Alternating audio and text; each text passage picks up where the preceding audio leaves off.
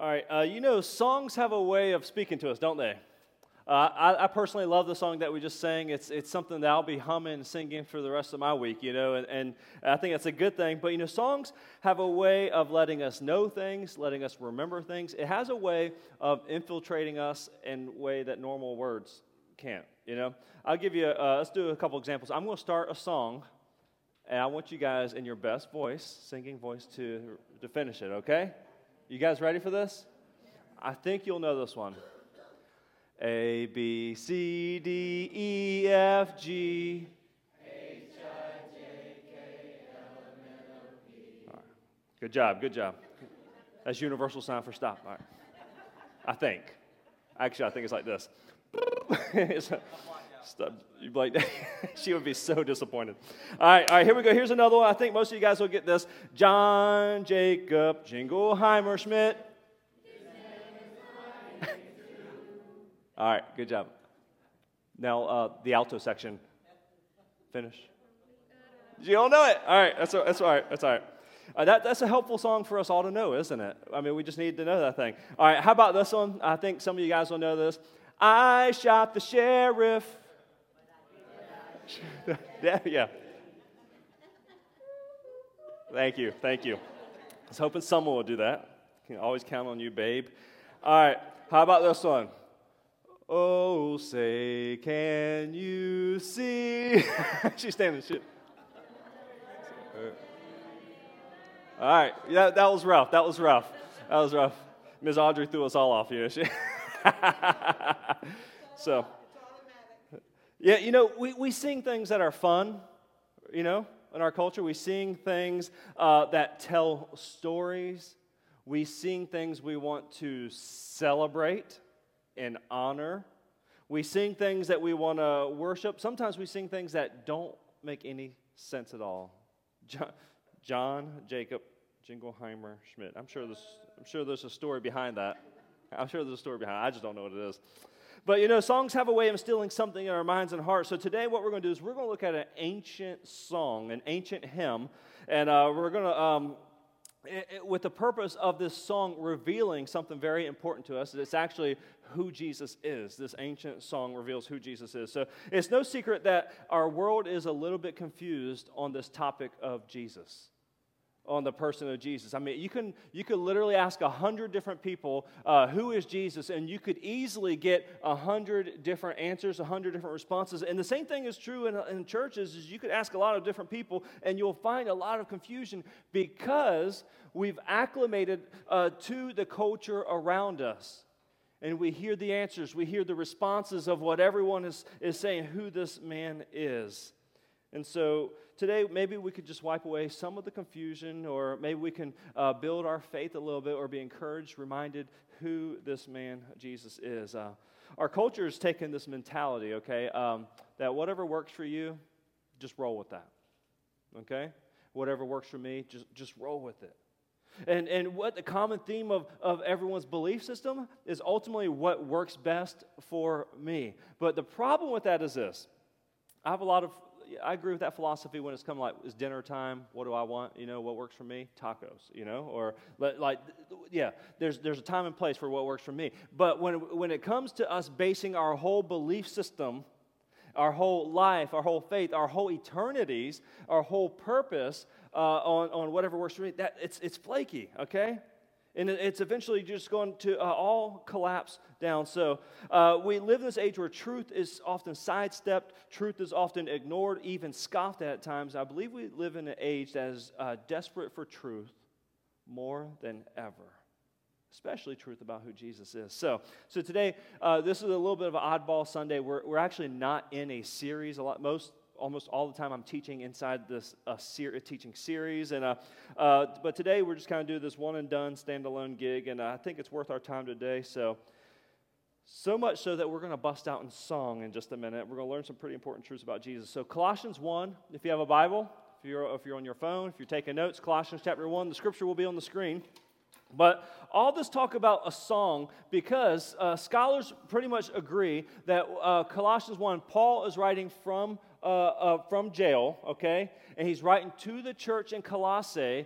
And early on in the letter, the tone disrupts.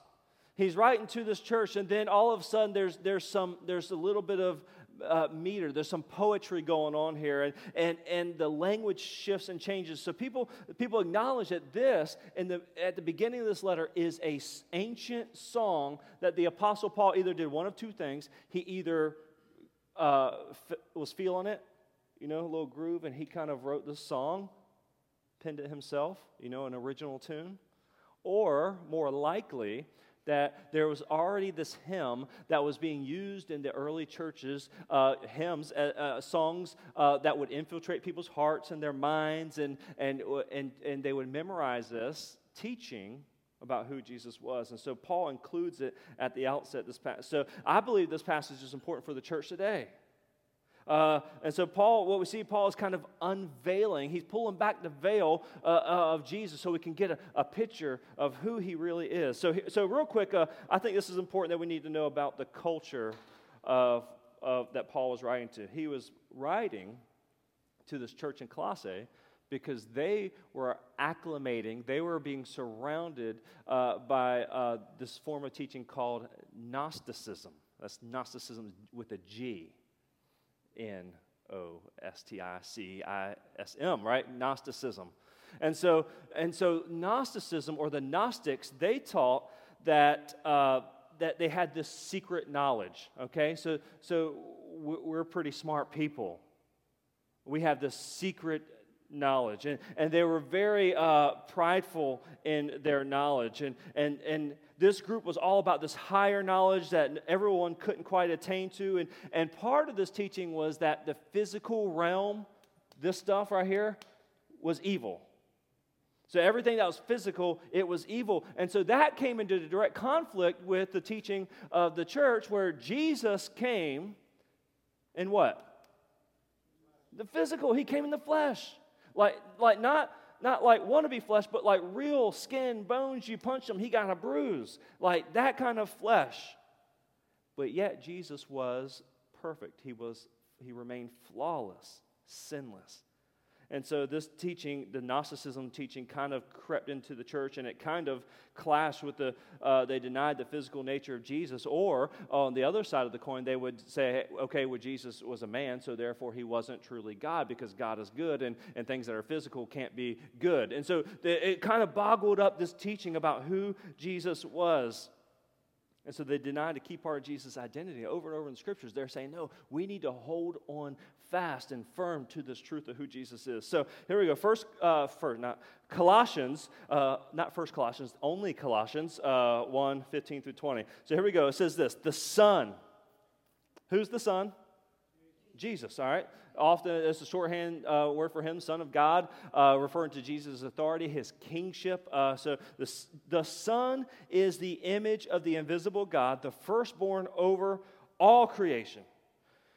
For in him all things were created, things in heaven and on earth, visible and invisible, whether thrones or powers or rulers or authorities. All things have been created through him and for him. He is before all things, and in him all things hold together, and he is the head of the body, the church. He is the beginning and the firstborn among the dead, so that in everything he might have the supremacy.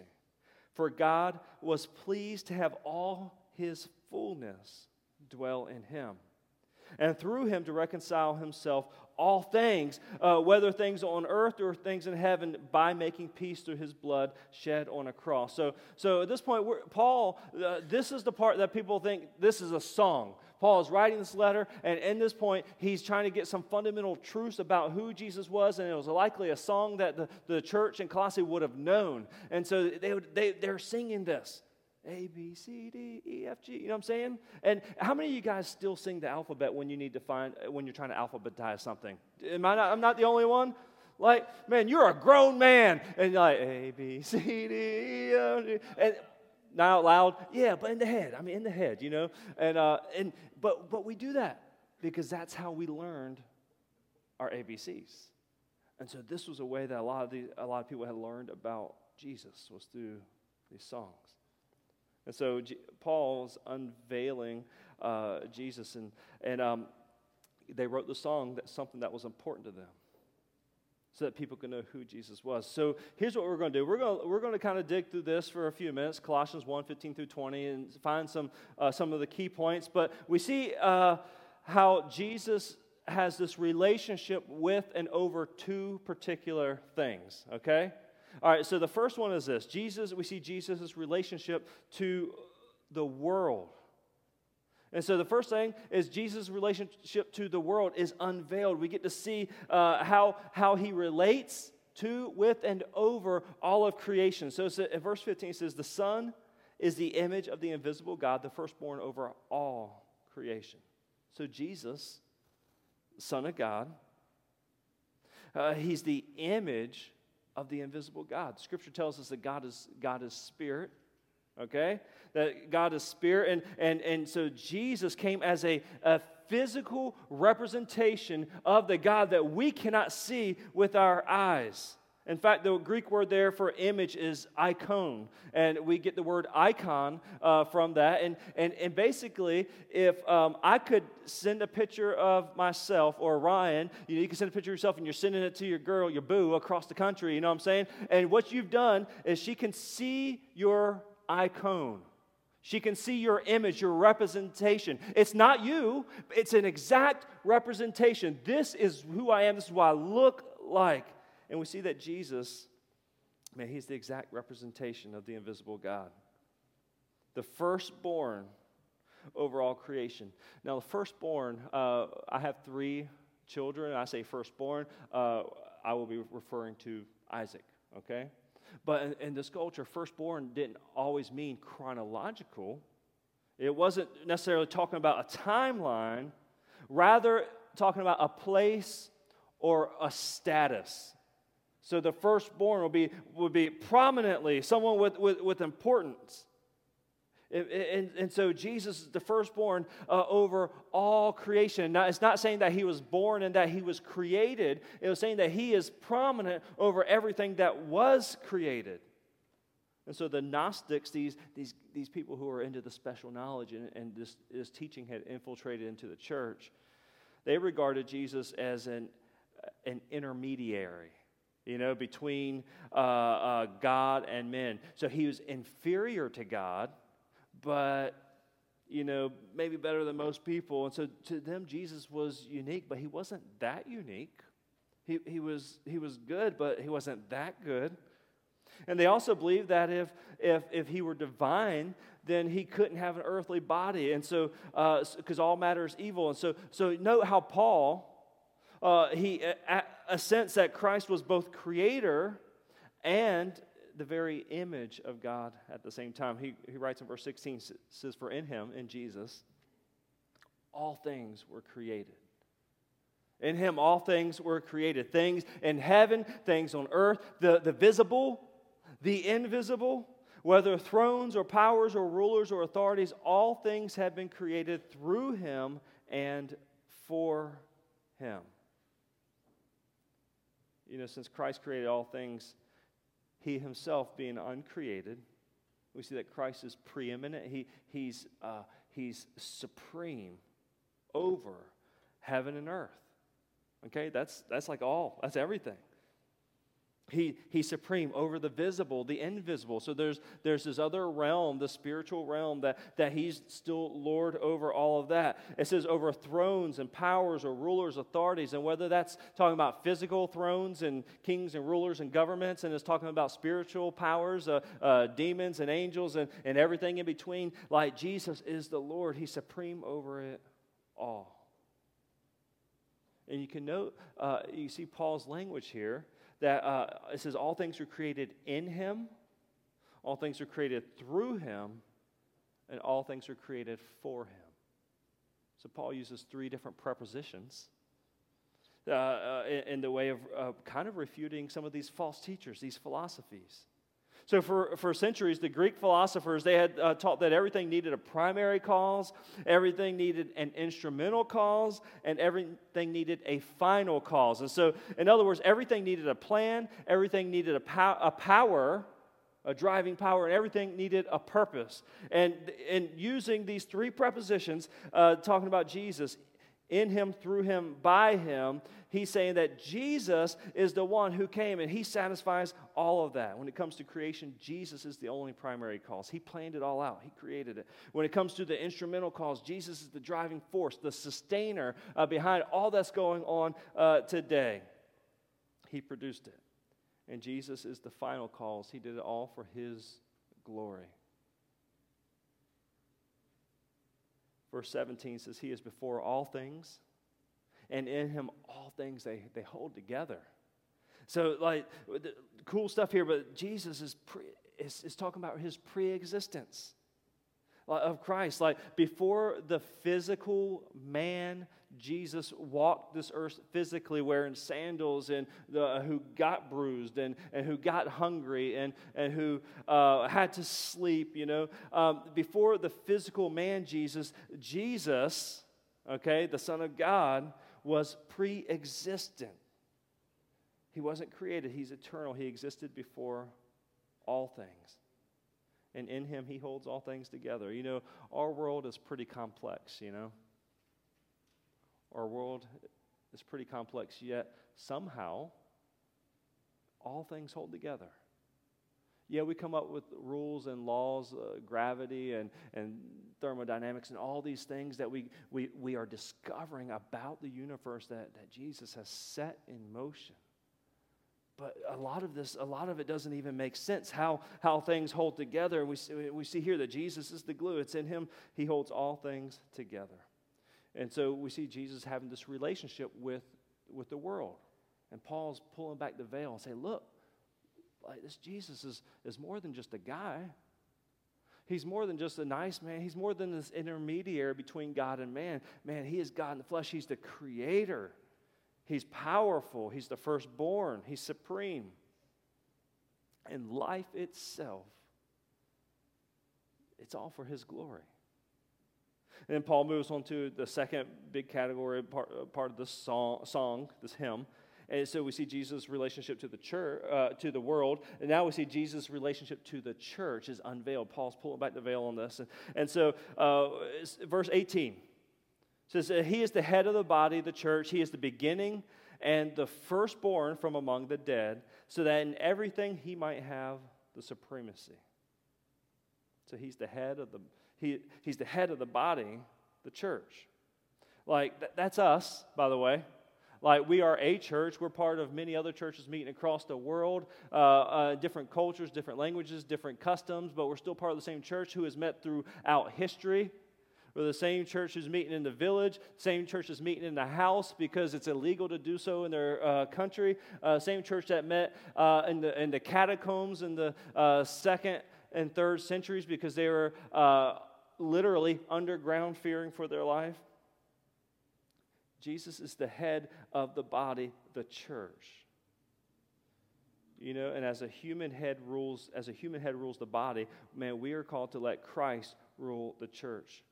Like, here's the thing. We all have our church customs, our church traditions, our church styles, our church preferences, our church traditions, and our church lingo and buildings. And but the most prominent part of our church and any church has to be Jesus, the one who gave his life as a sacrifice. As the head, he made the decision to go to the cross. And therefore the church is, we trust him, we follow him, we're for him.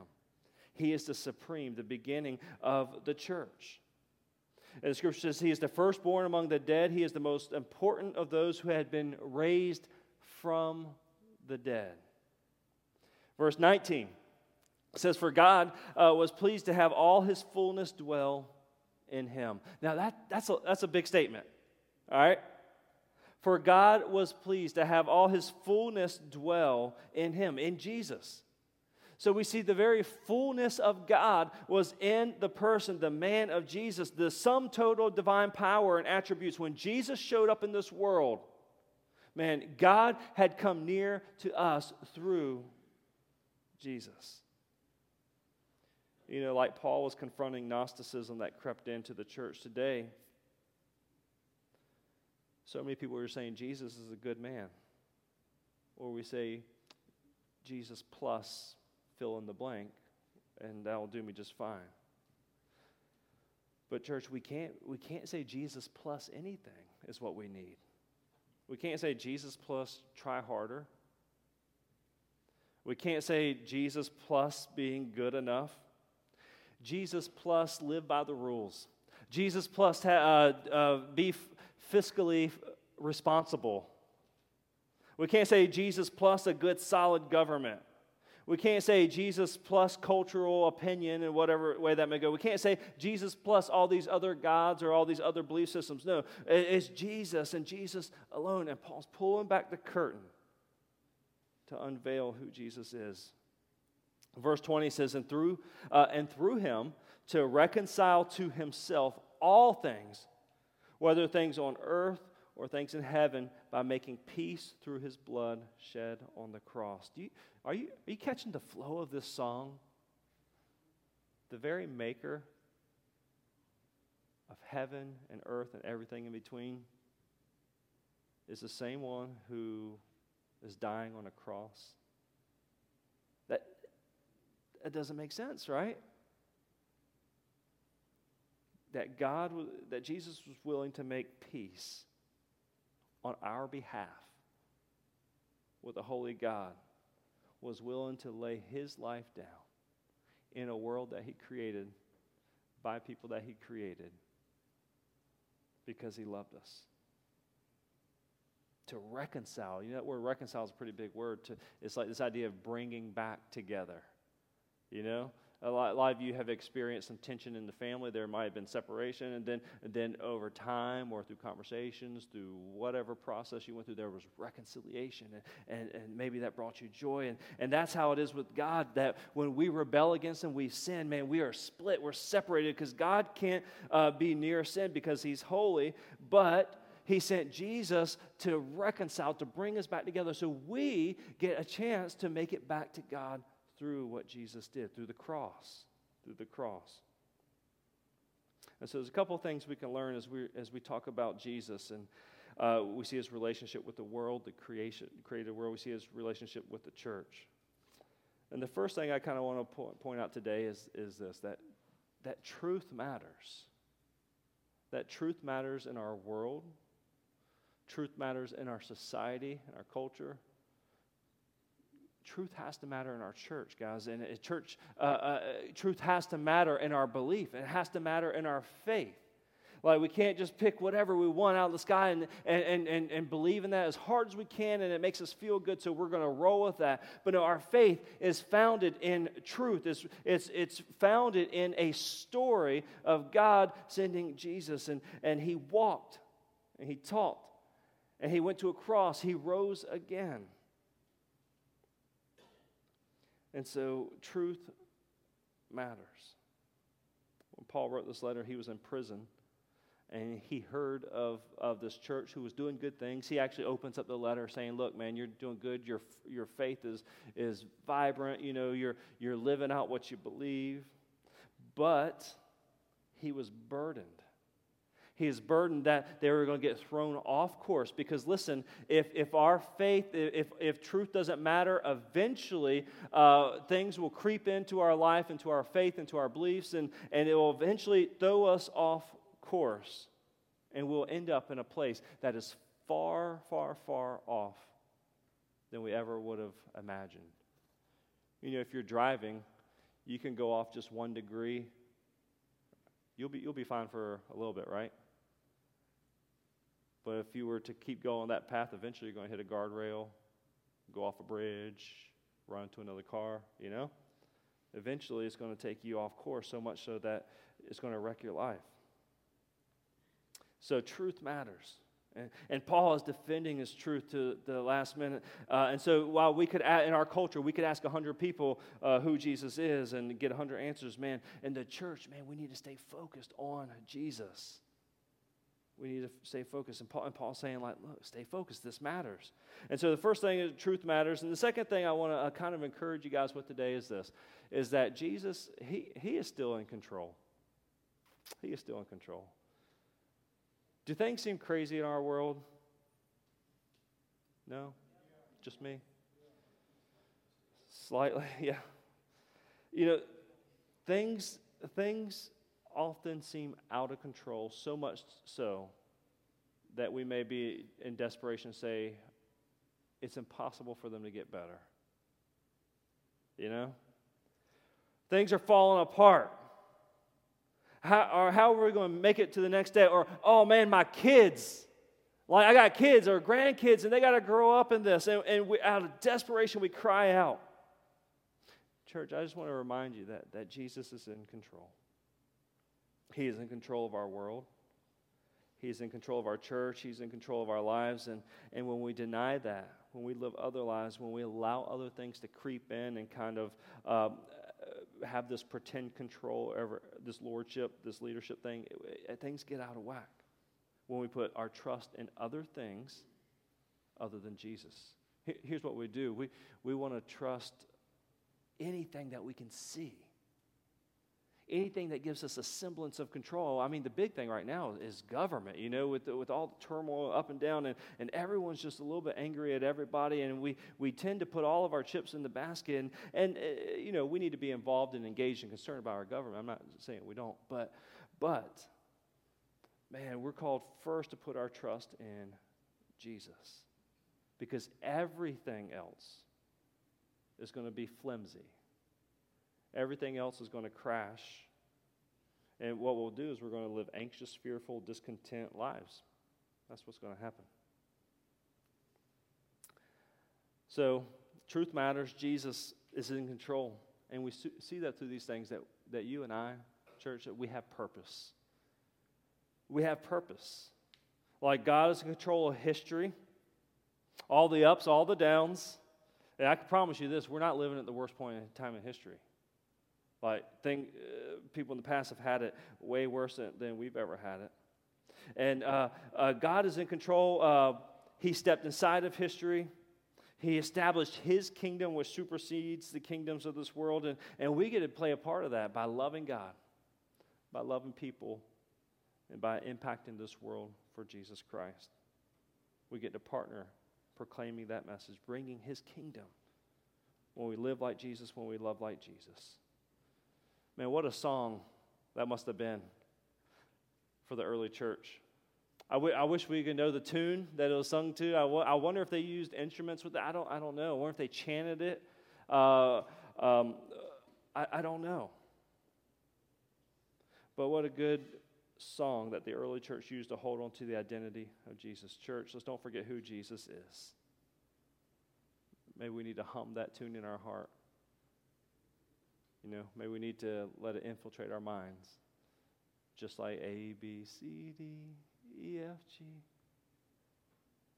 And that we're constantly going back to what we learned, how we learned it. That Jesus is supreme. Let's pray. God, we praise you, give you glory right now. For being a God who's not far off, a God who created us, loved us, pursued us when we went off track. And God, that you are in control over history, you're in control over this church, and you're in control over this world that seems so crazy right now. God, use us to bring your kingdom here on this earth. God, in a way that brings glory to your name. God, I pray that we can put our trust in you. God, I pray that we can be grounded in you for our source of truth. God, I pray that you will use us as an army here in Portsmouth and Hampton Roads to change this world for you, for your glory. So God, use us, give us courage, give us boldness, God, and may we find everything we need in you and you alone. God, it's all in the holy name of Jesus I pray. Amen.